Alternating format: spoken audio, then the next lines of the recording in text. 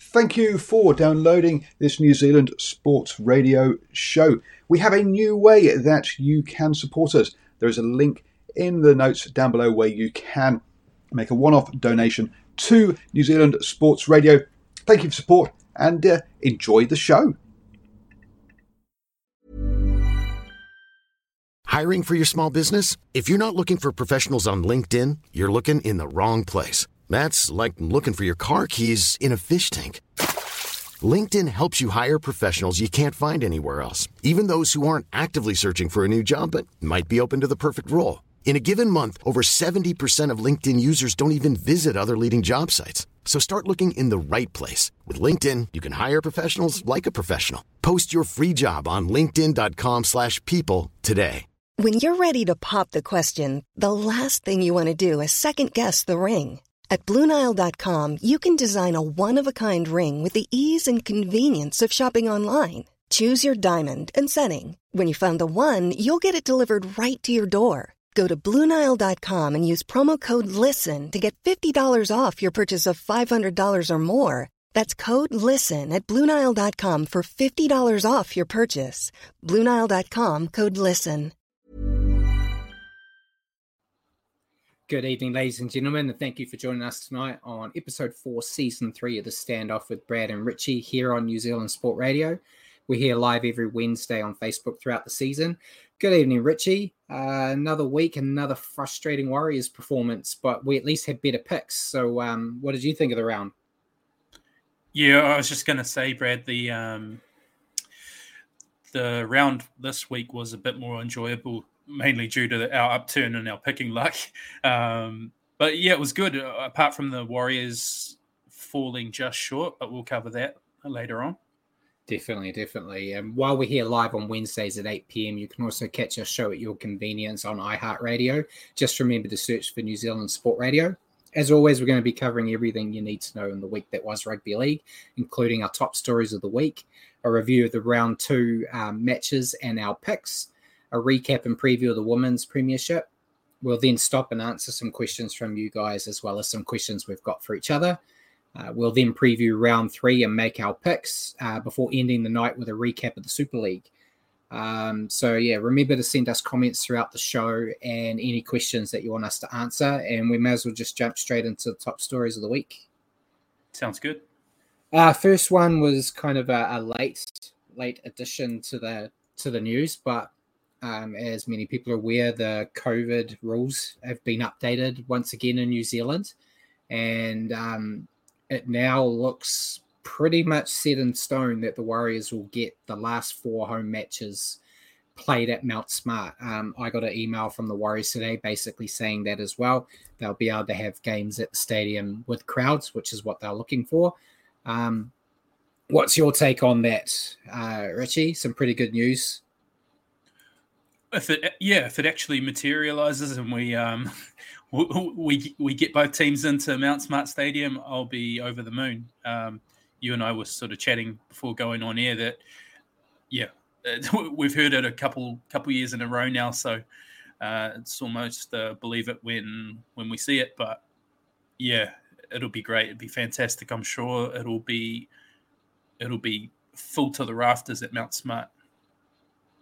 Yeah, it should be amazing. And we did talk before the show about the Panthers game that was meant to be at Mount Smart is still not going to be there. And you said it was probably because they want to start with a win. So yeah, I think it will be a good.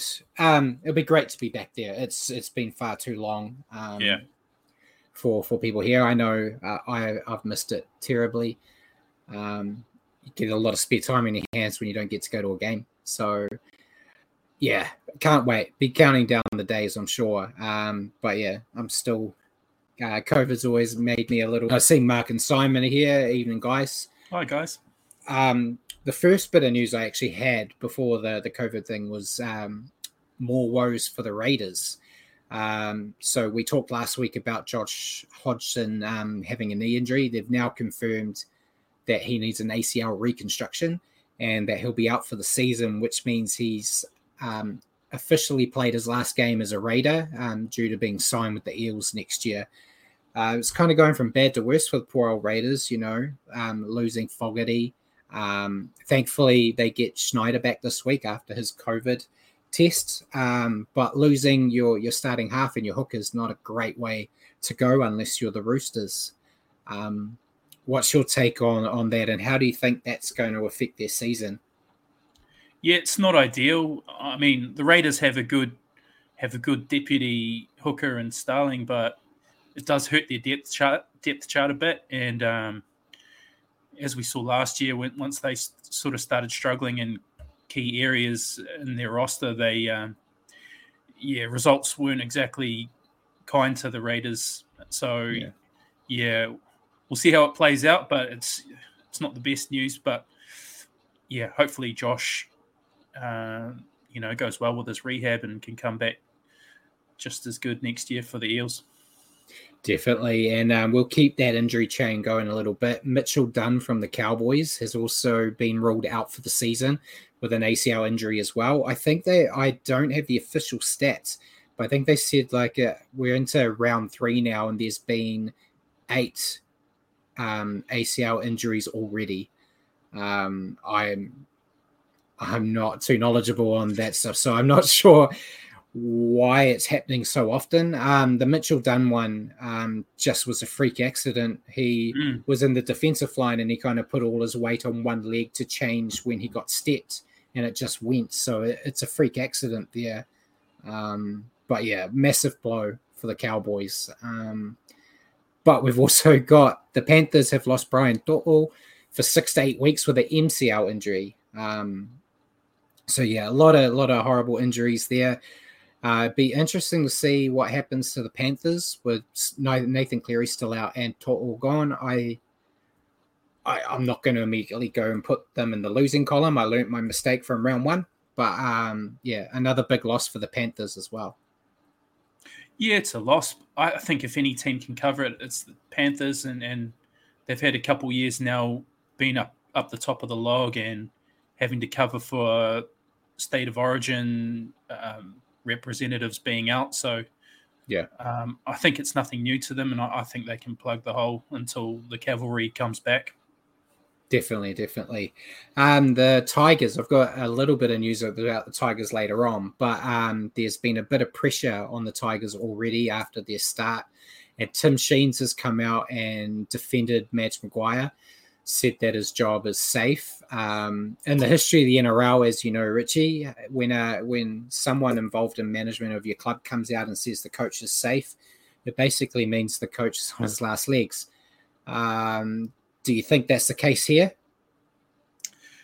Could be. Then maybe we'll get our preseason tip right about first coach to be sacked. It's going to be results-driven, I reckon, Brad. I think if the Tigers keep going losing games, it's going to be harder and harder to maintain something. Something's got to give if you're putting a lot of losses together. So whether that's the coach or, it's hard to see the Tigers getting too much better. I mean, they look like a team in a bit of strife. Hopefully it's not this weekend they turn their fortunes around. Fingers crossed. Simon said he thinks it happens in every sport where management of teams will support the coach. It's normally a bad sign. It is generally the case, but they've just got to improve. There's really nowhere but up for the Tigers. If they just hold it off a week and wait, that would be great for us. But the Panthers have been rumoured, there's nothing official yet, but they've been rumoured to offer Nathan Cleary a deal that will keep him at the club until he's 30, worth $1.1 million a season. I heard the news, and I'm still not a fan of long-term deals, as we spoke last week with Jason Taumalolo. But I think Cleary's kind of one of those guys that I would want to lock down for as long as I can. And I don't like the $1 million player type thing, but he's one of a handful in the NRL that I think is actually worth that. But then saying that, I'll be the devil's advocate. They're not really missing him right now. But yeah, I think that's a decent offer for Cleary and one I'm sure he'll take. What about you? What are your thoughts on that? Yeah, I'm sure he'll take it as well. I mean, he's probably the best player in the game at the moment, if not the best, in top 2, 3. He's the top draw half, so I think he is sort of worth that kind of contract. And it's hard to argue against it. He's the State of Origin winning half, and now he's gone and won a title. And if my tips are correct, he'll win the Dally M this year. But whether he can do a Tommy Turbo like last year and do it after being injured the first couple of rounds, we'll see. But yeah, I find it hard to argue against him, being worth that kind of money. Yeah, I personally don't see him leaving the Panthers anyway.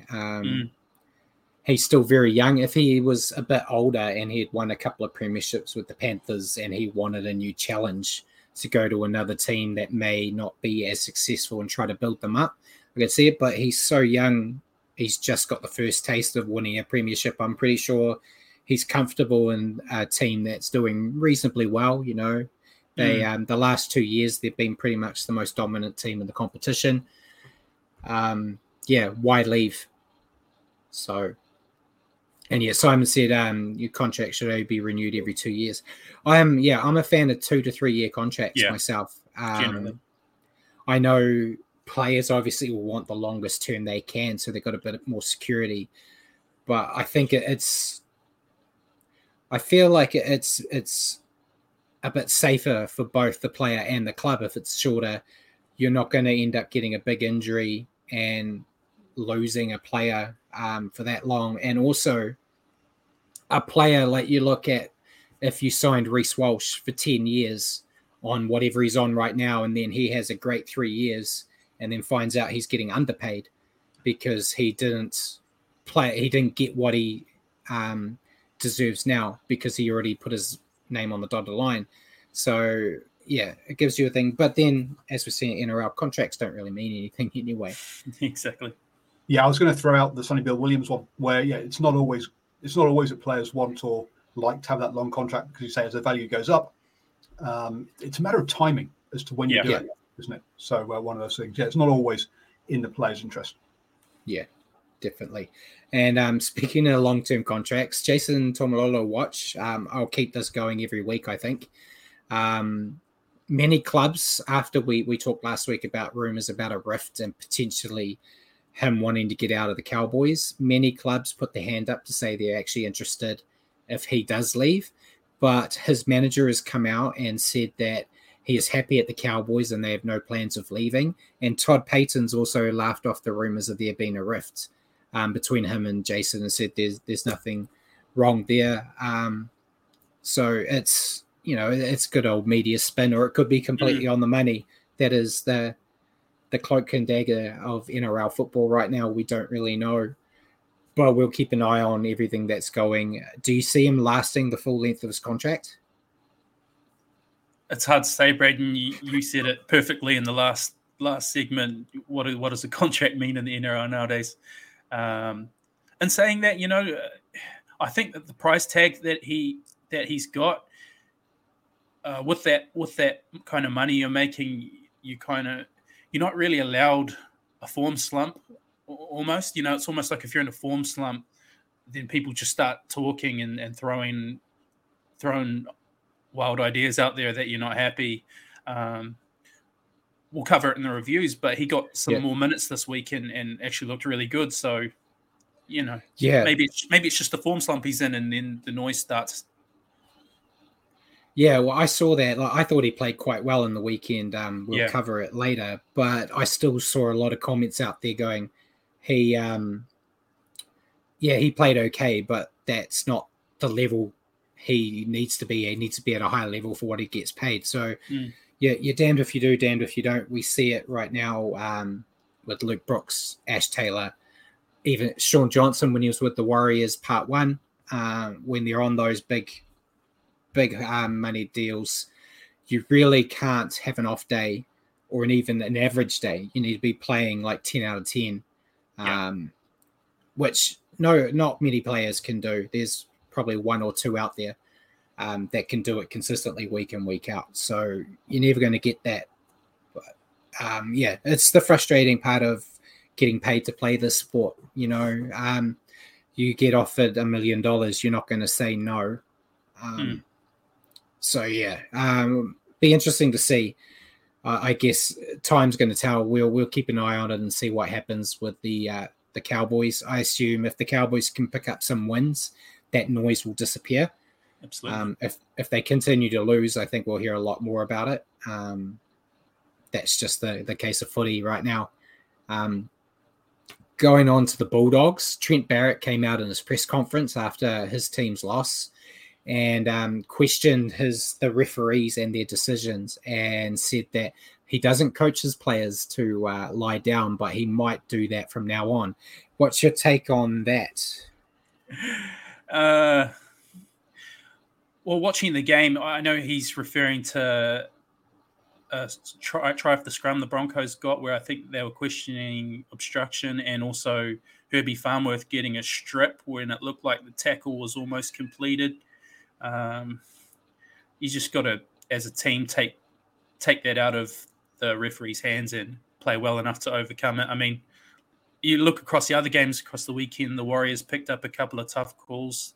The Dragons picked up a couple of tough calls, which might have, had a bearing on the result. But the best you get's an apology on Monday.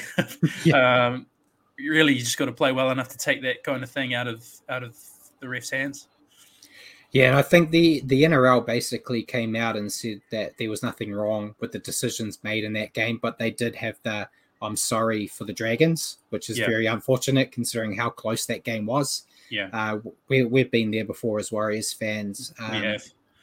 Trent should come over this side of the Tasman and be our coach for a couple of weeks to see what it's actually like. But I was talking about it a lot last year. I do think there's a lot of players. There's one in the Warriors that I'm not going to mention right now, but that's like to stay down a bit longer than they probably should. But it works, unfortunately, or it works sometimes. There was a few where I thought contact might have been a bit high, and if I think it's high, it has to be high, surely. And the refs did nothing. So I'm not sure. It's just one of those things. Each ref has their own interpretation, and you've got to play to that ref. And that's the difference between good and bad teams. The good teams can adjust on the fly. The bad teams keep trying to doing the same thing that doesn't work. So, Barrett needs to go back and get his team to play at the right level, and I think he'll be fine. Next bit of news was a bit interesting. It changed a few times on us, but there was breaking news that Jermaine Osako was going to the Eels. And I flicked you a message to say we need to write this down to talk about tomorrow night. And then I had to quickly send you another one going, he's actually signed with the Titans now. Don't know what happened there. I think it was just a case of some bad news by an inside scoop by one of the journalists over in Australia. But I was talking about it in my one of my friend groups, saying it's interesting to see him go to the Titans. I don't think they need him. But I can also see if he wants to, he's going to Redcliffe with the Dolphins. You don't really want to go and move to Sydney for a couple of months and then move back to Queensland. So maybe it was, this is the only option I have. He could have come to the Warriors, I guess. We're a Queensland team too. But staying in Queensland, but I think he's just going to be a backup, which is basically what he was being used for in Brisbane. So I'm not sure. What's your take on it? He's a handy pickup. I like him, but as we saw, we'll go over it. The Titans' outside backs did quite well against the Warriors in the weekend. Yeah, the media threw the big dummy, and we took it hook, line, and sinker, Brad. I'd pretty much already written into the news that he was going to Parramatta. My initial thoughts were exactly the same as yours. Where does he fit in at the Titans? I think at best he's injury cover, really, because looking at their back three with young Jaden Campbell, Philip Sami and Maju, who all played brilliantly on the weekend. I don't see him getting a start over any of those guys. So presumably he's there as injury cover until he starts his Dolphins contract. Yeah. Interesting. Good luck to him. I'm sure he's going to do well with the Dolphins. I've always liked him. So, does this mean one of those guys is leaving then? Nah. No, I don't think so. Nah. I think they're all quite happy there, and they're happy with their starting spots. The only thing I was going to say is potentially they were deciding to turn Campbell into a half, but I don't see that happening either, especially not for a guy that's going to be there for a couple of months. So, it'd be interesting to see as the rounds go what he is doing. Time will tell, I guess, with him. But I covered it just briefly before, but Harry Grant is tested positive for COVID. He's the player this week, so he's going to miss this week's game for a Storm. Bit of a loss. He was quite dynamic in the game in the weekend. But as you said prior to the show, the Storm kind of are a team that can recover from that type of thing. It's just a shame for them that they don't have Brandon Smith ready to go at the moment. But this is the future for them. If Harry Grant is injured or missing next week or next year, they don't have a Brandon Smith backup. But yeah, they've got quality everywhere. So I'm sure they're going to have the next immortal come out of nowhere to replace him this week. I don't even think they need that. You look at how well Jerome Hughes is playing. He's pretty much running the show. He's getting an armchair ride from a very good forward pack and good hookers as well. But, like we were saying, they're like the Panthers, that they can plug that hole pretty seamlessly. Definitely. And last bit of news before we actually get into the round, it's more Tigers watch. Jackson Hastings is going to miss the next 3 rounds after unsuccessfully challenging his grade 2 charge at the judiciary last night. Unfortunate news for him, good news for us as Warriors fans. I think he's been playing all right. I wouldn't be writing home about it, but he's definitely given them a bit more direction in the halves, which is something they've needed. And before I move on to you, there's been a bit of noise about Dane Lowry and James Roberts. They were seen playing pokies the night before the game last weekend. They were there till about 10 p.m. apparently. Media is saying it's a show of disrespect to the coach. I personally don't see the issue. They weren't out past curfew. They didn't cause trouble. They weren't drinking. What do you think, Richie? Do you think they need to be locked up in their hotel the night before a game, or what? Like you said, and I think there was a bit of a blow up on NRL 360, Paul Kent and Benji Marshall.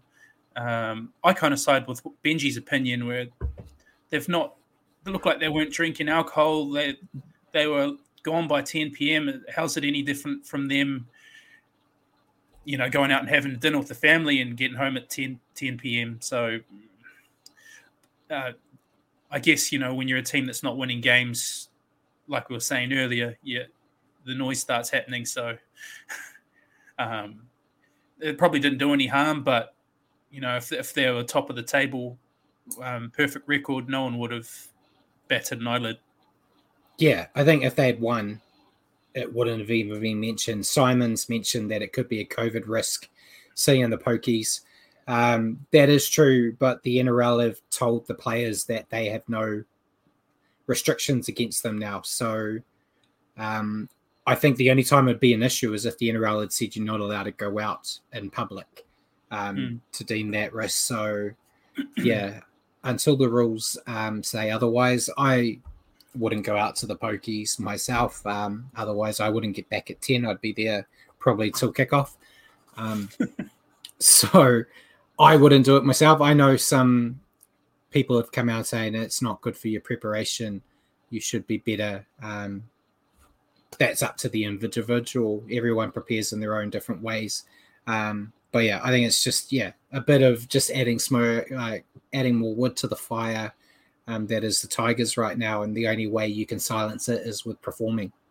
So yeah, we may as well get into the round now. We've been jibber jabbering for a bit, so I'll let you take the floor. All right, so first game of the week, Thursday night game, Storm versus the Rabbitohs. Storm get the win 15-14, 3 tries apiece. Xavier Coates, Ryan Pappenhausen, and Cam Munster for the Storm. Alex Johnston, Jackson Paulo, and Campbell Graham for the Rabbitohs. It was 14-0 at halftime to the Storm before Rabbitohs fight back. Latrell Mitchell kicks a 2-point field goal to force Golden Point, and then Ryan Pappenhausen ices the game with a field goal. Exciting game. Rabbitohs were pretty slow to the blocks. What was your take, Brad? Yeah, I almost switched it off after the first couple of minutes. When the Storm ran over quickly, it's like the Rabbitohs haven't shown up. Generally, the Thursday night game, I watch till the first half and then go to bed because I get up early for work in the morning. And then my phone kept going off. I had a look and everyone was talking about how the Rabbitohs had come back. So I turned it back on just before full time. So I got to watch the Golden Point scenario. And I think, the Rabbitohs showed heart coming back in. I think a lot of that was around the change they made in the centres. They took the young Jackson Paulo off, replaced them with Tane Milne, and they seemed to get a bit better in their structure. Latrell's field goal was great. It was the 1-2 bang and the turn and go back to business. It's just a shame he did that one, and then we had Pappenhausen's little messy one to win the game. Admittedly, he had pressure on him because he was getting charged. I think the Storm, Harry Grant was a monster. Like I said, he's going to be a big miss this week. It was more surprising for me to see the Storm allow the Rabbitohs back into the match, but they just know how to win. And it was also Craig Bellamy's 500th game. So good to see them get the win for him there. But it's, the Storm, good, bad, or ugly, they know how to get the win in the end. And the Rabbitohs, going from grand final last year to sitting at the bottom of the ladder, it's not a great start for them. And I think we talked about it after round one. Maybe they're missing Adam Reynolds a lot more than they initially thought they would. Yeah, it was a bit of the same old for the Rabbitohs, wasn't it? I think by halftime they were only completing at 50% and made something like 10 handling errors. So, it was really messy, and you can't really do that against the Storm and then expect to come out on top. Definitely. So the next game was the first Friday night game, Dragons versus Panthers. Brad's wooden spoon tip, nearly tipping over the reigning premiers, but the Panthers prevailed 20-16.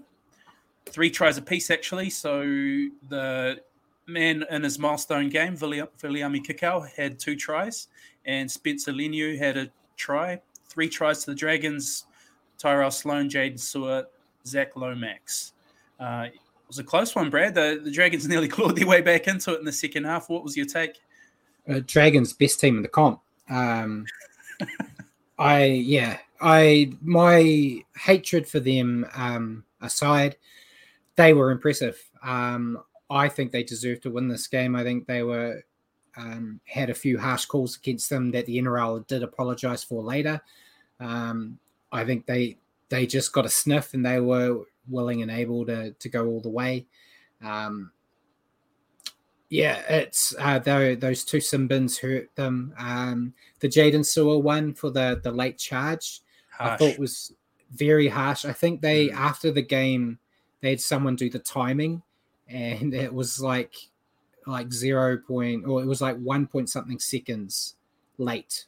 And he's a big body boy. It's very hard to pull out of those type of tackles, especially when you're trying to close down. If it was 2-3 seconds late, then I think that's more sin bin territory. But when it's like that split second, I think it's a bit harsh. Maybe, you throw the penalty at them, but a sin bin, I don't know. I know, halfbacks in the NRL are the golden gooses, and you're not even allowed to look at them in the wrong direction. So it's a bit of a bias. If he had done that to another forward and it was 1 second, I don't think they would have even called it.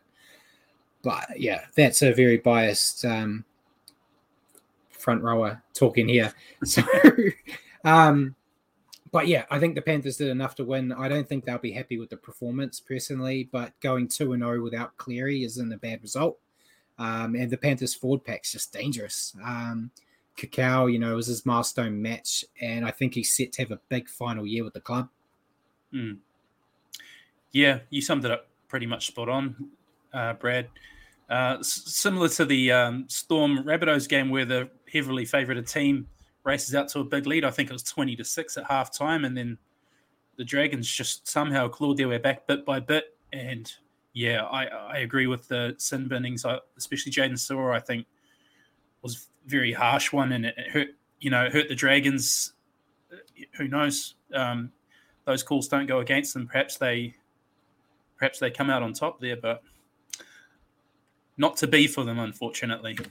No, before we go, there was actually one more thing that I was meant to mention. The independent doctor reared his ugly head in this game. Jack Bird, the Dragons were on a roll. Jack Bird did a big run, kind of got a little bit of a knock to the nose. And then when he got up, he was going to play the ball. The independent medical personnel got into the referee's ear and said, you need to take Jack Bird off. Kind of swung the momentum away from the Dragons in that moment. And it's kind of a scary look, but it being the dramatic one of the show here. A scary look of the impact they could actually have in games. You imagine if that was the Panthers and it was like Nathan Cleary, it's a nothing look, and he's like, no, we've got to take Nathan Cleary off now. I know they're trying to look in the best interests of the players, but he wasn't even bleeding or anything. It was just like a wayward shot. It wasn't even a high shot. They didn't even get a penalty for it. So I feel like if it was a situation where you're penalizing the defensive side, then maybe that is relevant. But yeah, it's a dangerous sign of what could potentially come. Did you think that Jack Bird was trying to milk something, and then that's possibly a bit of karma having to leave the field? Oh mate, everyone's trying to milk everything now. I don't think so, because he was a bit slow, but we've all had a little flick on the nose. It does slow you down a little bit. It didn't look like he was trying to milk it too much. He wasn't acting like he had his head knocked off or anything. But yeah, who's to say for sure? Yeah, absolutely. So the next Friday night, the late Friday night game, the Roosters 26-12 over Manly's over the Manly Sea Eagles. Brad's second team, his mistress team, if you will. It's our premiership teams against each other this week. It was, and mine came out on top. I'll claim that. But it was 5-2 for the Roosters. Drew Hutchison, Daniel Tupou, Nat Butcher, who I thought had a great game. He picked up a double, and Tatili Tuponua. And 2 tries to Manly, Carl Lawton and Daly Cherry Evans. 22-0 at halftime. And I think the rain came and slowed the Roosters down a bit. But what did you make of it, Brad? The Manly weren't looking like your premiership team. Well, it's very similar to what we saw last year from them. The only difference is this year they have Tommy Turbo. So they had kind of an excuse and a little asterisk next to their poor performances last year, going, well, if Tommy was there, they would have a shot.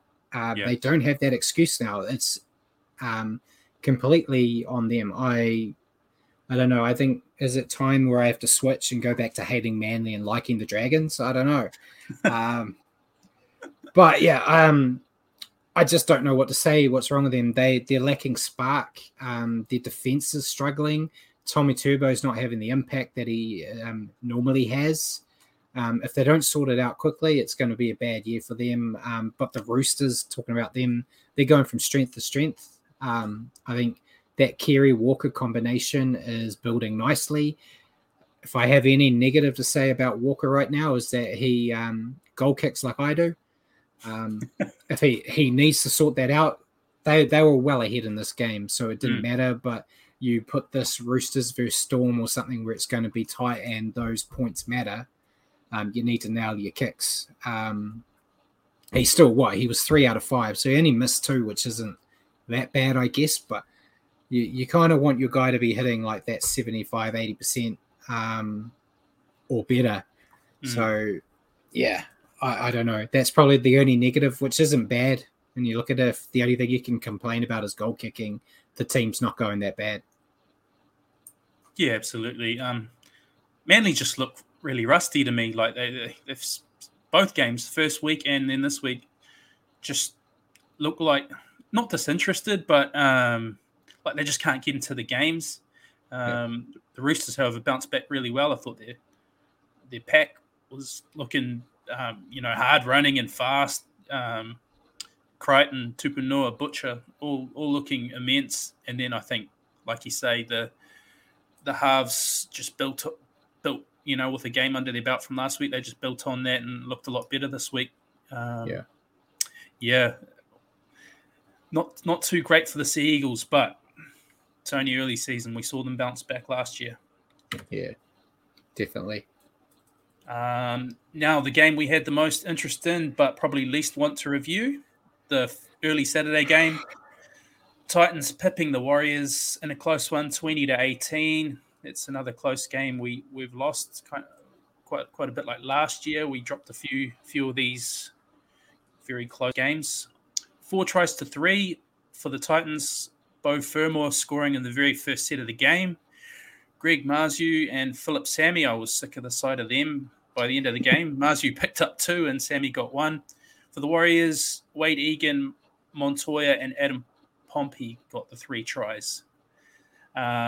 Great start from the Titans. We clawed it back to be somehow leading 18-16 at halftime, but yeah, not to be. Unpack it for us, Brad. Yeah, it's just the Warriors let themselves down again. Second week in a row, second slow start. I think most people probably weren't even sitting in their chair comfortable enough when that first try came up. Yeah. And as soon as that happened, I was like, oh, no.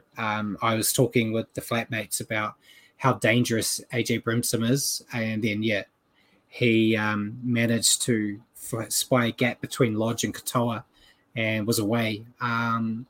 They did, to their credit, manage to come back and be leading at halftime, but they need to come straight out of the gates. It's that cliche, but they've got to start strong. You can't expect to get a lot of wins in your season if you're always going to be 2 tries behind after the first quarter of football. For the Warriors, though, the forwards did put in a lot of work. Every forward, bar Matt Lodge and Bailey Sirenen, ran for over 100 metres. Matt Lodge went off. He was sick. We got a great slow-mo replay of him throwing up on the sideline, which is great for our household that was eating dinner at the time. But even in his effort, he still was sick and still managed to run 60-odd metres before he went off. Bailey Sirenen put in a lot of work. He ran for 2 metres. He was on the savage end of my review this week. I won't go into it too deeply here, but I basically said he was a waste of space. He offers nothing to the team right now and either needs to be dropped or improve. Simple as that. But the team just made silly choices. They were kicking early on the tackles, dropping the ball, just coach killers. But the positive on that type of thing is that stuff that can improve. Hopefully we just see it this week as opposed to waiting another 4 or 5 weeks to see them improve that. But yeah, the Titans, they just look better with AJ Brimson. Unfortunately, the moment they found out that the Warriors couldn't defend on the edge was when they started throwing it to the edge. As we saw, they were throwing cutout passes. I know there's been a lot of negativity thrown more on Toya's way, but I'd like to see many teams try to stop Marzhew when he's running in open space. He's a very hard man to stop. And yeah, David Fifita, I'll get a bit negative. He needs to add more impact to the side. It's that exact conversation we had at the start about players on the big bucks, how they've got to deliver week in, week out. He had a couple of impacts. He set up the second try for Marzhew with the cutout pass. but I find he was kept relatively quiet, and I'll call him out, unlike Josh Curran, he doesn't go looking for the ball. If I had a guy like Fifita, I'd be telling him every week, if the ball's not coming your way, go get it. Because when he gets that ball, he's dangerous. But yeah, if it's not flinging out his way, he'll just happily sit on his edge and do nothing. But yeah, what do you think? I agree. Obviously, our pack, I thought, laid a good enough foundation for us to win this game. I just felt like collectively we weren't good enough to get over the line. I mean, we missed opportunities like Adam Pompey dropping a nice, offload from Jesse Arthurs, which was slightly behind him. But I think at this level, you got to catch that and dot over when you've got the line in front of you and you're unmarked. And like you said, we were kicking early in the count, third tackle more than once. And then on fifth tackle, the ball was ending up out in the centres or a forward's hand, and we getting tackled on the fifth tackle. So, we're holding it when we should be kicking, and then kicking when we should be building pressure. So, it's stuff we can improve on. And I think the positive for me is the forwards are laying a good foundation. And I've got the biggest man crush on Josh Curran at the moment. He's just a monster, and seeing him do his thing. I think he got 45 tackles, just a workhorse. Charge down. Yeah, thanks, Paul. Massive man crush. Seeing him do his thing with the mullet flowing out the back of the headgear, it's a beautiful thing to watch.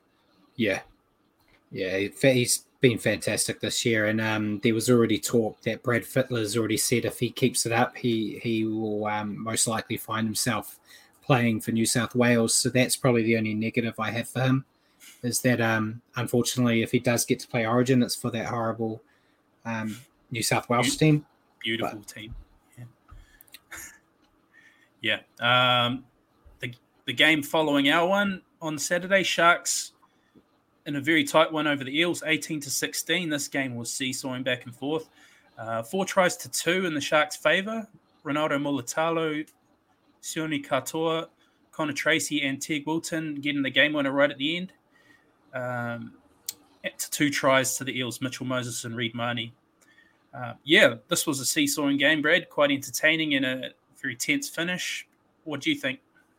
Yeah, I thought the Sharks looked good on attack. Nicholas Hines, his goal kicking wasn't that great. Going back to that, he missed 3 conversions. They could have really helped them push this out.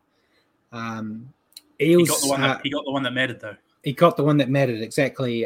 His combination with Matt Moylan, I think, is starting to develop. And I know everyone's waiting on Trindle to return, but I wouldn't give up on this partnership just yet. Yeah. I think they show that. A lot can happen in the next 3 years. Like a chatbot may be your new best friend. But what won't change? Needing health insurance. United Healthcare Tri-Term Medical Plans are available for these changing times. Underwritten by Golden Rule Insurance Company, they offer budget-friendly, flexible coverage for people who are in between jobs or missed open enrollment. The plans last nearly 3 years in some states, with access to a nationwide network of doctors and hospitals. So for whatever tomorrow brings, United Healthcare Tri-Term Medical Plans may be for you. Learn more at uh1.com. Burrow is a furniture company known for timeless design and thoughtful construction, and free shipping, and that extends to their outdoor collection. Their outdoor furniture is built to withstand the elements, featuring rust-proof stainless steel hardware, weather-ready teak, and quick-dry foam cushions. For Memorial Day, get 15% off your Burrow purchase at burrow.com/acast, and up to 25% off outdoor. That's up to 25% off outdoor furniture at burrow.com/acast. They work well together. The Eels are just a hard team for me to pick this year. They looked off the pace and unsettled, specifically unsettled with the attention Mitchell Moses was getting when kicking. They had a lot of pressure on him. He was getting hit late a few times. This game, he was getting hit late, and there were no sin bins like the Dragons game for some reason. I thought it was all okay as well, but that's what your forwards are there. They're meant to protect your halves in that situation and get it back. Yeah, put the thug life up. No such thing as a higher tackle in my eyes. But yeah, it was a thing we saw last year with the Eels where they either won by 100 points or they lost in the nitty-gritty. We're kind of seeing that here. Last week it was very close with the Titans, but larger scores, obviously, and they were at the edge there. This was the kind of game where they need to show that they can put teams away when they get close enough for a sniff. If they can start doing that, I could be confident in them being a top 4 side. But the Sharks, last year they were the team that bet everyone below them, bet no one above them. So the fact that they managed to beat the Eels is a good sign for them. Yeah, I don't have a lot more to add to what you put. The Sharks definitely looked a bit better this week, and the new players coming in, have had another game to gel.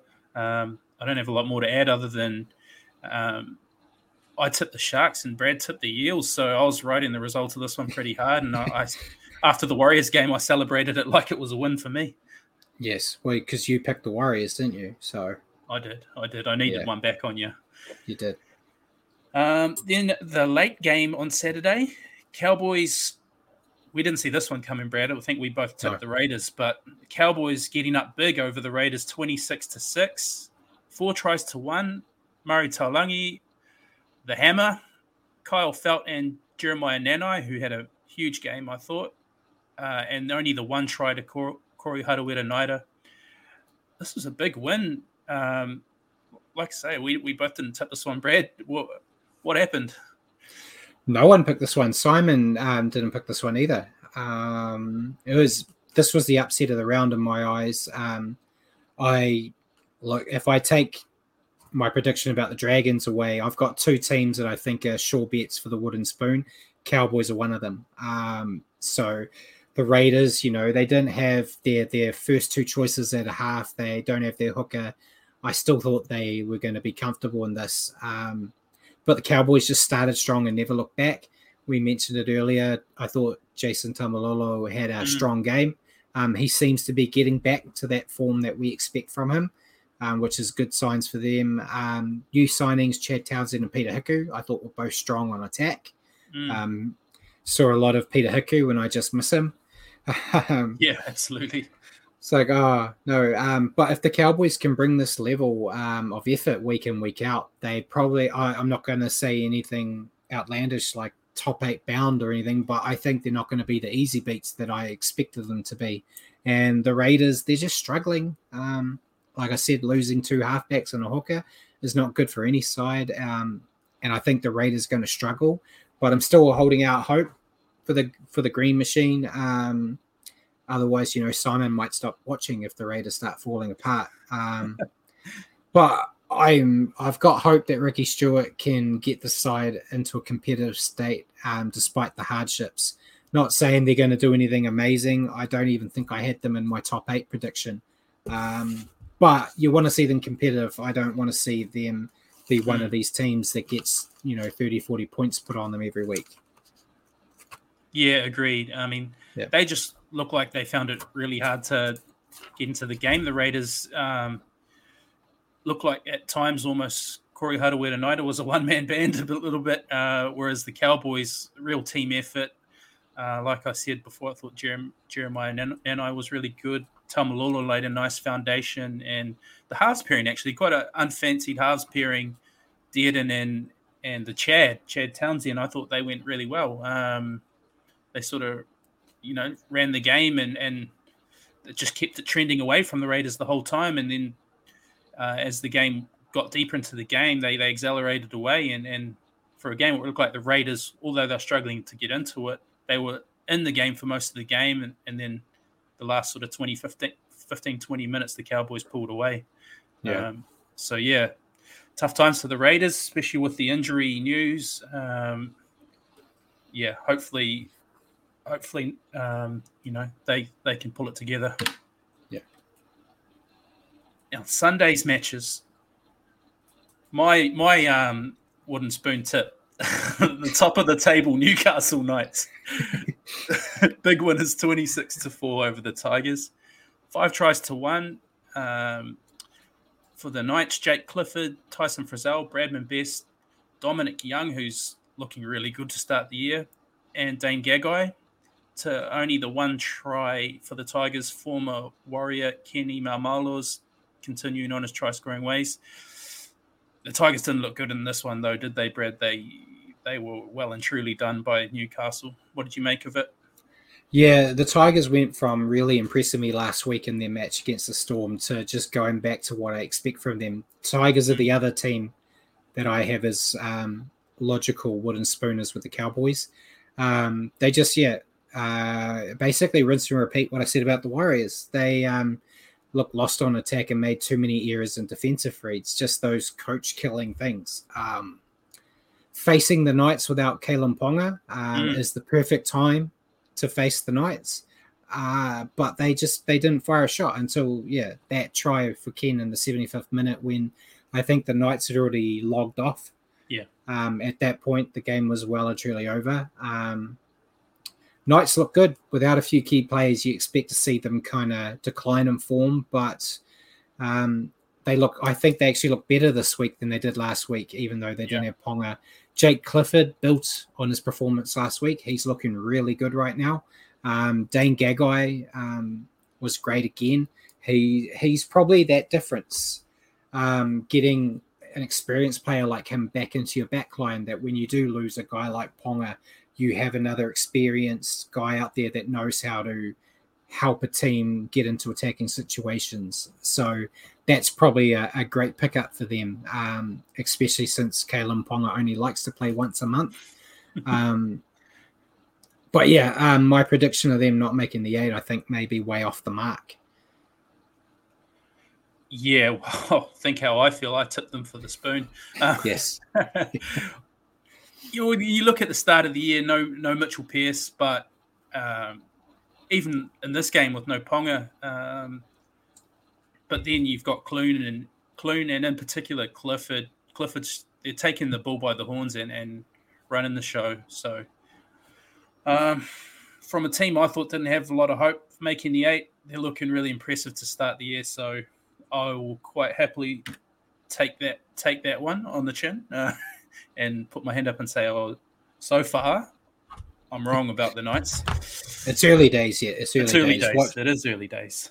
They'll plummet down that ladder. You watch. And we'll climb. The Warriors will climb. Fingers crossed. And the later Sunday game, the Bulldogs going down to the Broncos, 16-10. The Broncos were winners.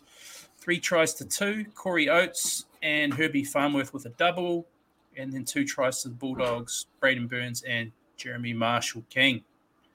4 all at halftime. This was a tight game and quite exciting game to end the round, Brad. We've been saying we tend to get a bit of a dud game on the Sunday night game, but this wasn't that. What do you reckon? Yeah, it's kind of the opposite of the game the Bulldogs were in last week, where it was a low-scoring affair, but it was boring. Yeah. This one had a bit more excitement about it despite the low result. I don't know if that's a Bulldogs effect, if maybe the Bulldogs just seem to be able to be a team that stops high scores happening. That's probably a good thing. If you're the Bulldogs, you'd want to make sure you don't let a team score a lot of points. Fortunately, it didn't work out for them here. I think Herbie Farnworth was strong yet again. I think he's developing into a hell of a player. I think he's currently the best centre the Broncos have, which is insane when you think they have Katoni Staggs. But Katoni Staggs dropped probably the easiest try of his life. He did. In this match. Luckily for the Broncos, that wasn't the difference in this game. He did make up for that error on attack with some good defense, though. First game, we get to see Adam Reynolds as a Bronco, and I thought he played well. I think give this side a few weeks, and I think they could be trouble. He just needs to find his feet in his new club. Bulldogs, I think, are still a team that need time. They've had a lot of changes. I thought Tafita Pangai Jr. had a strong match for them. He kept his brain explosions to a minimum, which is always going to lead to a good game for him. But yeah, just like the Broncos, I think the Dogs need a few weeks, and then they could be dangerous once those combinations start to gel.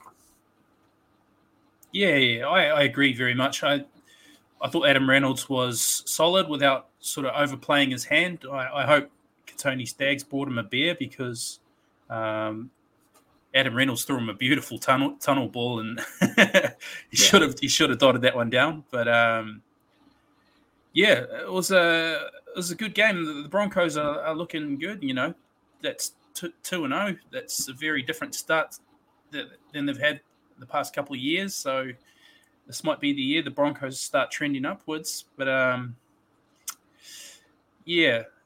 unfortunate for the Bulldogs. It was almost 2-0 for them, which would have been big, you know, from wooden spoon to going 2-0. But definitely, both teams look like they're trending okay for where they've been in the past couple of years. So I thought it was a pretty good game, and no sin bin for our mate Jack Etherington. So you got to celebrate those little wins if you're Jack. Definitely. That was round 2. If Paul, if you can bring up our tipping comp leaderboard. So we improved this week. Simon was almost 100%. If his Raiders didn't let him down, he would have been 8 from 8, but he got 7 from 8. I was the worst of the round with 5 out of 8, and Richie was 6 out of 8. So Simon is in the lead with 10 out of 16, and Richie and I are both tied. Thankfully, B becomes before A, so we're on 8 for 16. So we're hitting 50% at the moment, which is great as the host of this show, to show that we at least get half of our predictions right. I don't think our preseason predictions are going to bode well by this math. But yeah, hopefully Simon doesn't leave us in his dust this week with his picks. Hopefully not. Otherwise, we'll have to chop him out. Yeah. So Thanks for that, Paul. There we've got a quick look at the ladder. We won't go on it too much. It's only 2 rounds in, but surprising to see the Knights number 1 and Manly dead last. If you'd said that before the season started, I think most people would laugh at you. Yeah. But we've got Knights, Panthers, Broncos, Storm, Cowboys, Dragons, Eels, and Roosters as our top 8. And some decent sides in the bottom 8 there with the Titans at 9th, Sharks 10th, Bulldogs 11th, then the Raiders 12th, and then Rabbitohs, Warriors, Tigers, and Manly as the only teams in the competition yet to get a win. Okay, and Simon's saying the board's technically wrong. He got the Sharks and Raiders matches wrong. I wrote you down different. But I'll happily take one away from you, Simon. All right, hold on. So ignore that ladder. We're changing it. You're still ahead. You're 1 ahead, though. So did you... Okay, yeah. So you went with the Eels then? I was just joking, Simon. We would never chop you out of the comp. You can maintain your 2-point lead if you like. Okay. No, I've changed that now. So we'll make it... He got 6 out of 8, which means he's on 9 out of 16. You're still ahead. So yeah, I'll update that properly. But yeah, good honesty there. I wouldn't have said it myself. It is what it is. Yeah. Well, we know you wouldn't have owned up to it. No. While we've got the ladder up there and moving into questions, I just thought I'd ask you. I think probably we talked about this last year as well, but whether your opinions have changed. Do we need to change the points system? Should there be a bonus point for finishing within a sort of certain amount? Because as you say, some of those teams on 0 points have had some real close finishes. Do they deserve really to be on 0? No, get out of here with that rugby union talk, Paul. You don't get rewarded for losing. Come on, Brad. We lose a lot of games by. I know it would be beneficial as a Warriors fan, but no, you can't. There's a lot of things wrong with rugby union, and that's one of them. Rewarding people for losing. Next, we'll be giving trophies to everyone that participates. Come on now. So not a 4-try bonus? No, you don't like rewarding attacking footy? No, that doesn't happen to the Warriors, so that doesn't help us. But no, yeah. I like them using the points differential. Depending on how you go, it dictates where you are if the points are close. Maybe it'd be different if the Warriors were 16th right now, but but no, I'm happy with them to keep it as is. Nocturnal Rights asked us. So we are into questions, aren't we? Yeah, go for it. He was like, any Test footy this year? Yeah, and I think I saw Simon answer that for him. So there's no Test footy as such because the World Cup. So I guess you could say there is Test footy because there's the World Cup at the end of the year. But there's no like mid-year tests, I believe, put in there. I think they're focused on just having Origin to allow Australia to try to get back into form since they are plummeting down the world rankings. So no sort of Anzac test. I mean, should there be a test on Anzac Day, do you think? They would probably love to have one on Anzac Day, but the Warriors always play on that day. So I think the Kiwis, if they did that, it would hurt the Warriors because no one would be playing. True. Going back to the points thing, Simon, do you think the team that loses Golden Point deserves a point? So if it's a draw at the end of standard time, you get at least 1 point. No, I'm still going to be the wanker over here saying no. If you lose, you lose.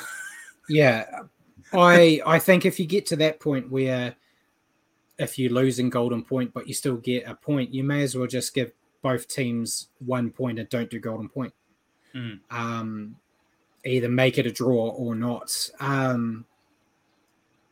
But yeah, it's heartbreaking for a team that if you lose in Golden Point, getting so close. But that's the thing of sport. There's always a winner and always a loser, unless you're playing cricket, where everyone's losing.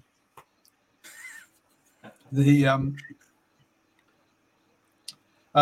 mentions that with the new TV deal, there's no mid-year test anymore, and something about the All-Star Nations playing England. Of it is that something suggesting that's some sort of pseudo way of getting the Australian national side to get an extra game in. Yeah, so I think I mentioned that not last week, the week before, that they did it last year as well, where they basically put an expat side together to face England, so England get a game in the middle of the year where they get to play. Doesn't really work for them. They got pantsed by the expat team last year. But yeah, it's just you won't see the likes of Cleary and Tommy Turbo. It's strictly basically Australians that are playing in the Super League, which is still probably the best players over there. But yeah, that's probably the only test we get mid-year. I still think we should be getting some Pacific Island and Kiwi games in the middle of the year. I know the Australians, they love their Origin, but there's a lot of guys that don't get to play that don't get any taste of international footy until the end of the year, if they're lucky, depending on how the Australians deem is allowed. They have full control of it, unfortunately. And let's be honest, if you get Tonga at Mount Smart, you're going to fill it every time, right? So it's a good money one as well. Another one from Nocturnal Rights. Oops, wrong one there. Do the Warriors need to move Ewan Aitken back into the centres to get some experience there? You go first, Richie. Sure. I think going back to before round one, when we were selecting our teams, did you select them in the centres, Brad? I did. So no, I didn't. You didn't. So I kind of thought that we were lacking a bit of experience out in the centres, and we've got a lot of cover in our forward pack. So I thought it made pretty good sense to put Aitken in the centres, and that's where I would have selected him. Feeling a little bit vindicated after the weekend's game, where I know it's almost like a systematic defensive problem with the Warriors, but we were getting torched both sides out wide by the Titans. So someone like Aitken, who's a noted defender out in the centres, I feel like it would help remedy that a little bit. Is that what you would have said, Brad? No, complete opposite.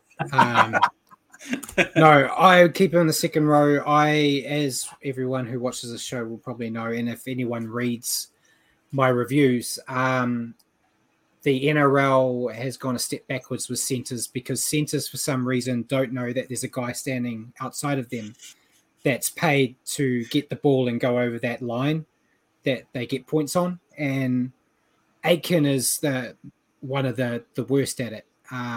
He will defend really well, which is great, but having him out there increases your defense, but it severely depletes the attack. He just dies with the ball. So I originally had Jesse Arthurs and Rocco Berry as my centres. Rocco Berry's still young, but you're not going to get that experience unless you actually get to play. And I think Jesse Arthurs showed that he can do his job on attack. The defense thing, I think they'll get better there. They can't really get much worse. But it's just a trust thing. And if you keep changing it, you're not going to develop that. But yeah, there is a lot of depth. So if you did move Aitken out there, you're not going to deplete the second row stocks. But at the moment, we've got Bailey Sirenen, who I'm going to go out on a limb here and say delivers less than I would in a Warriors jersey right now. Ooh. So the fact that he's not getting dropped, shows that they're not really going to change things yet. Cool. Was there anything else? So I've got a couple for you this week. So you're bashing the Eagles with that slow start for the season. Look, you don't win the grand final in March, do you? Let's be honest. Is this a way of just keeping their powder dry and letting their team peak for the right time of the year? No point peaking in March. Why not just let the guys have a nice steady pre-season? Actually use the first half of the year or the first few rounds as your pre-season? I don't think Hasler would be that kind of guy. He's kind of wanting to win every week. But yeah, you're right. You don't win it in March. So like we talked, they were a sniff away from being grand finalists last year, and they were 0-4, and I was talking about them as wooden spooners like this time last year. So it's early days. I think they'll come right. I think they're still going to be a top 8 side. Not going to be minor premiers like I predicted, I don't think. But if they're not playing finals footy, I'll be very surprised. Yeah, I think you got to look at who they've played in the opening 2 rounds as well. Yeah. Playing the Panthers and then the Roosters, who are 2 heavyweight clubs. But they will want to address that because that was exactly their problem last year, is not beating the top 4 or 5 teams. Yeah. And then a final one for me, and you might want to leave this one until next week so you guys have time to mull it over. But which one player? I know you've both said you're both anti long-term contracts, but if you were a club, a GM, which one player do you think would you give a long-term contract to in the NRL at the moment? So it's any player on the table. Any player on the table. Say it's anyone that you're. So pretend you're the GM of the Panthers or the Bulldogs as well. You're the GM of that particular club. Which guy would you want to? Would you give a long-term contract to? So you're here now for you're my franchise player, to use an American term. Do you have an answer, Richie? Yeah, it's got to be Cleary for me, and that's why I was sort of saying I think the Panthers are making the right move by offering him good money and a decent length contract. He's this generation's marquee halfback. You know, in generations gone by, you've had Cronks and guys like that, Cronks, Thurstons. He's this generation's elite halfback. I'm not saying he's at their level, currently, but he's trending that way. So he's the obvious choice. Yeah. So since you've taken the easy answer, I'll put a bit more thought into it, and I'll go with Harry Grant. He's had a bit of issues with injuries, but he is, he's barely out of his diapers, and he's already one of the best hookers in the game. I would not be letting him go anytime soon. I'd be locking him in, and that could be completely biased because one of the biggest weaknesses at the Warriors is hooker. So I'm always paying a bit more attention to the hookers right now to see if we can lure anybody. But yeah, I think I'm not going to say he's going to be a Cameron Smith-like hooker, but I think he's going to be in talks to being one of the better hookers around for a long time to come. Yeah, so I'd say with Nathan Cleary, his value is not going to go up much. I mean, he's already very valuable. I guess with Harry Grant, similar sort of thing, and he's only 24. Will his value go up? Will he find himself underpaid? Will he get upset by that? I guess that's the only question around Harry Grant. But there you go. I'm in that answer though. I was the boss of the Roosters, so money is no option. So it would be fine. That's it from the from the live chat. All right, so I'm just writing down Simon's picks because he's just put them in the chat. So while I do that, I will ask you the question first, and then we'll do me at the end. So there's now, we mentioned on the ladder, but there's now 4 teams yet to record a win this season: Rabbitohs, Warriors, Tigers, and Sea Eagles. Which of those teams surprises you the most to be 0-2? Well, I'll scrub 2 off that list right off the bat: Warriors and Tigers.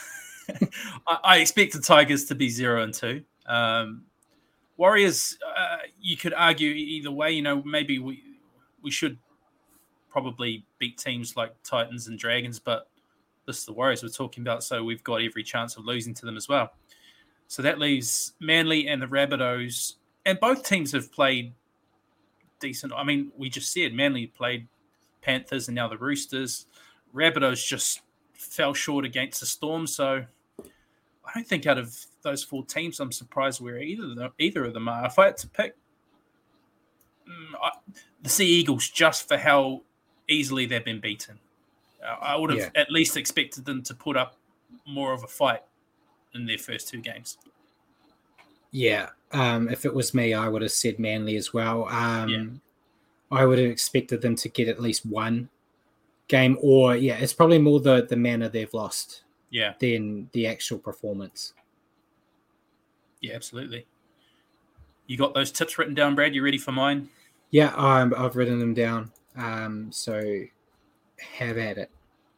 All right.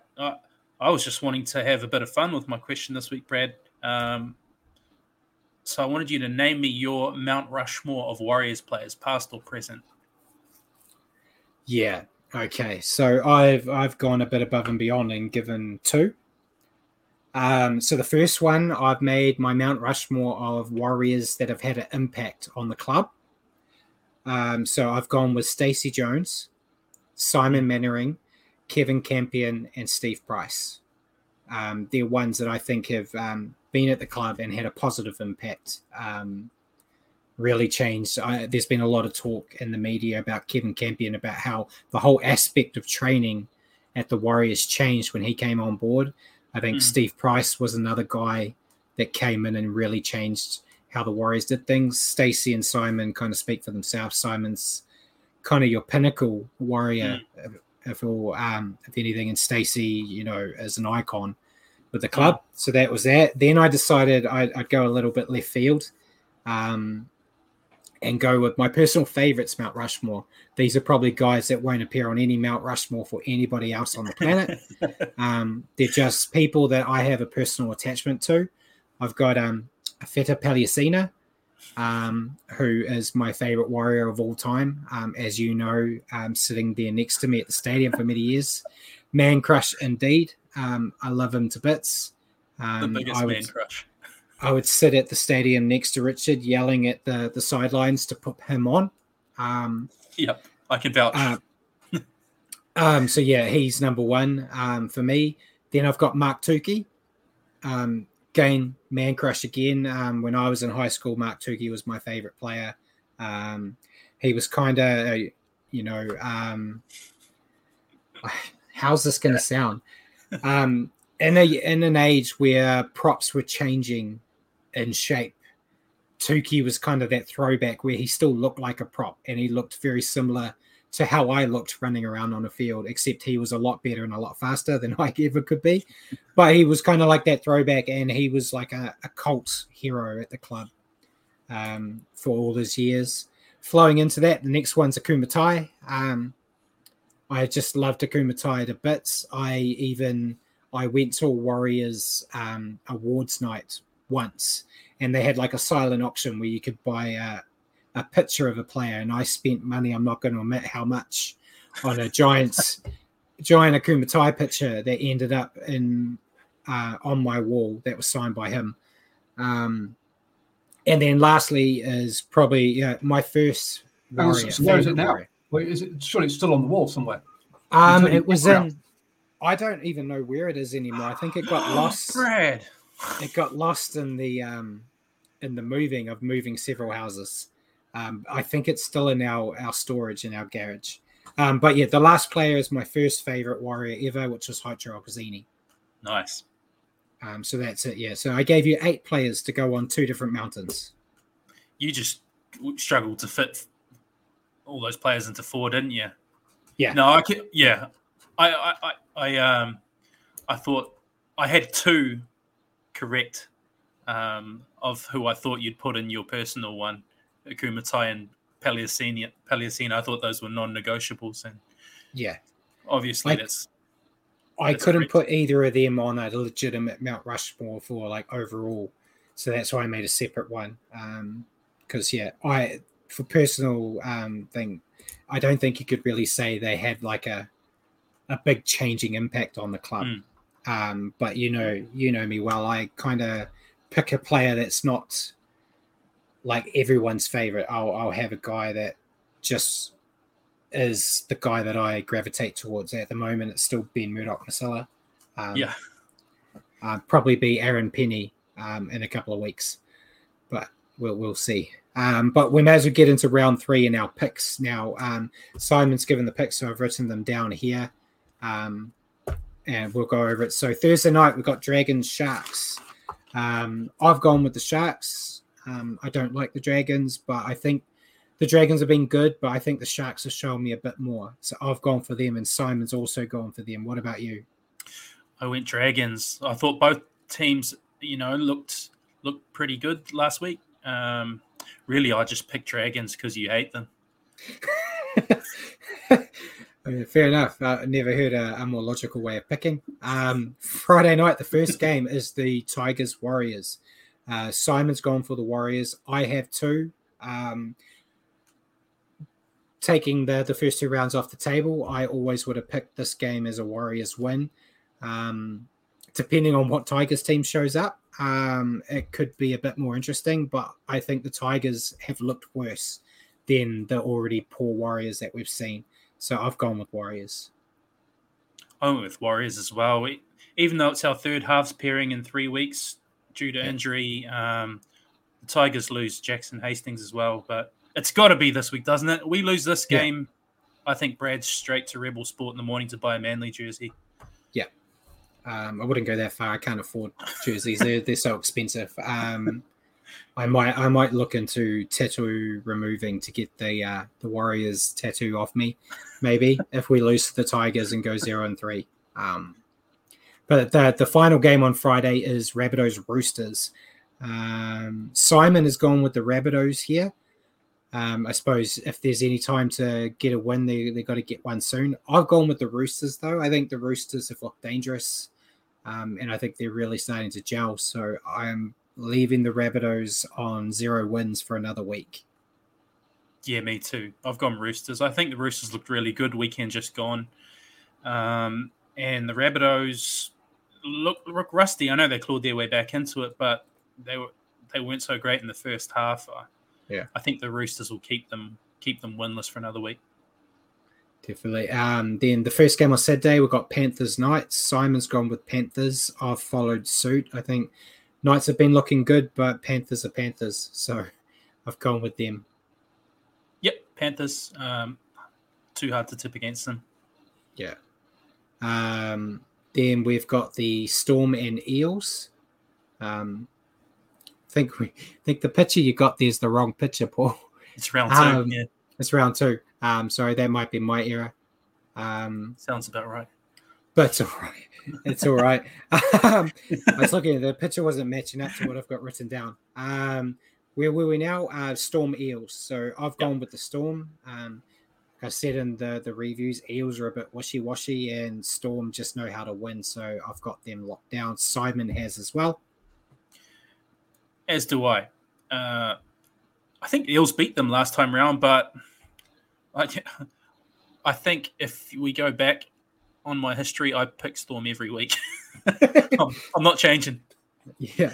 Next game, we've got the Raiders and Titans, and there's many tears shed over in Canberra because Simon has gone against the Raiders and he's gone with the Titans. I am still bleeding green for them. I've gone with the Raiders this week. It was hard for me, but they're playing in Canberra. So I'm just going with them because it's bloody hard to win in Canberra. So it's probably one I've got very wrong here, but what have you gone with?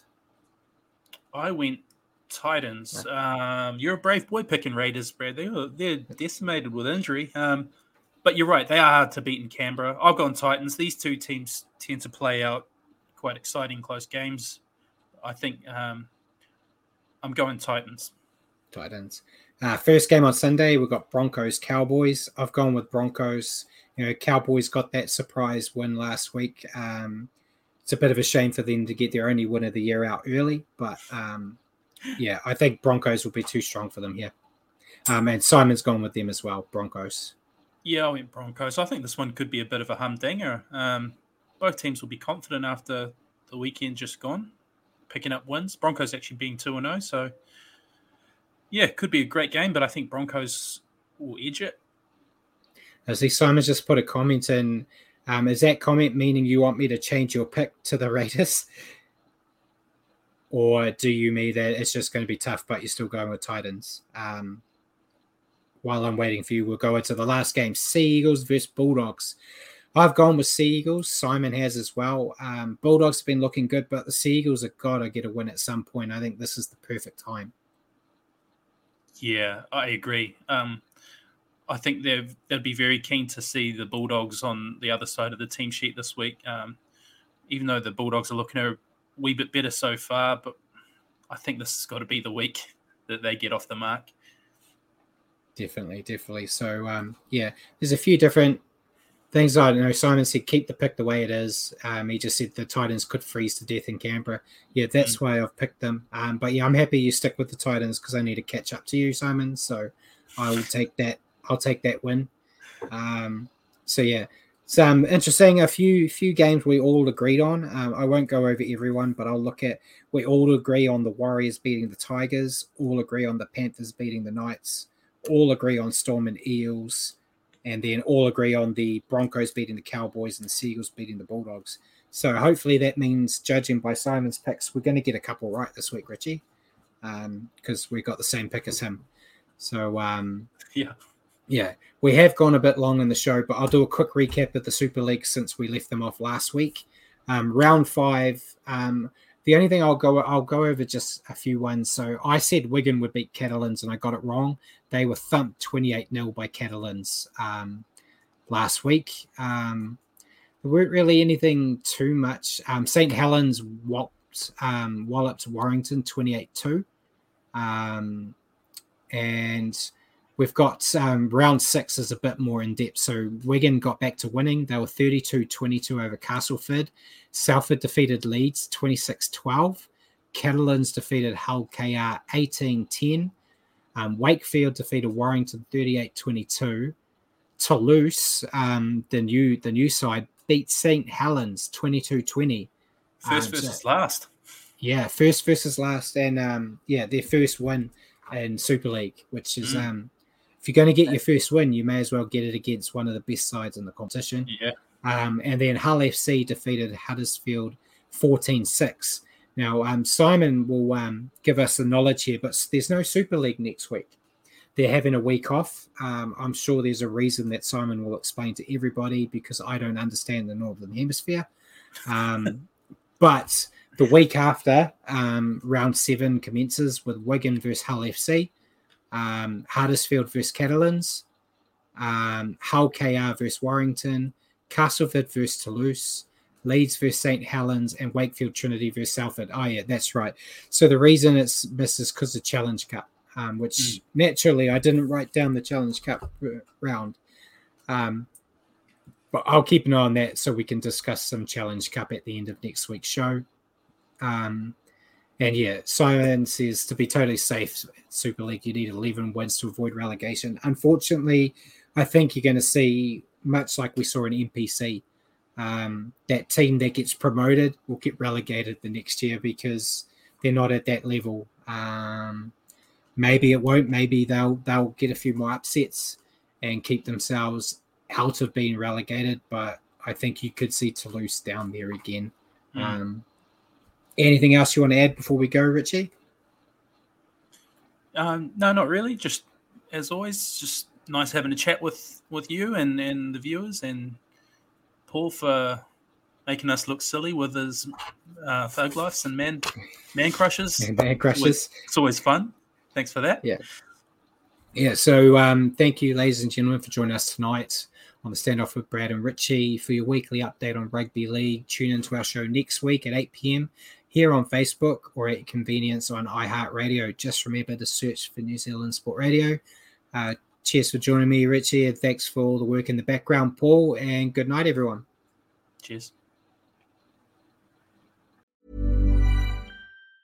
Hi, I'm Daniel, founder of Pretty Litter. Did you know cats tend to hide symptoms of sickness and pain? I learned this the hard way after losing my cat, Gingy. So I created Pretty Litter, a health monitoring litter that helps detect early signs of illness by changing colors, saving you money and potentially your cat's life. Pretty Litter is veterinarian developed, and it's the easiest way to keep tabs on your fur baby's health right at home. Go to prettylitter.com and use code ACAST for 20% off your first order and a free cat toy. Terms and conditions apply. See site for details. Even when we're on a budget, we still deserve nice things. Quince is a place to scoop up stunning high-end goods for 50 to 80% less than similar brands. They have buttery soft cashmere sweaters starting at $50, luxurious Italian leather bags, and so much more. Plus, Quince only works with factories that use safe, ethical, and responsible manufacturing. Get the high-end goods you'll love without the high price tag with Quince.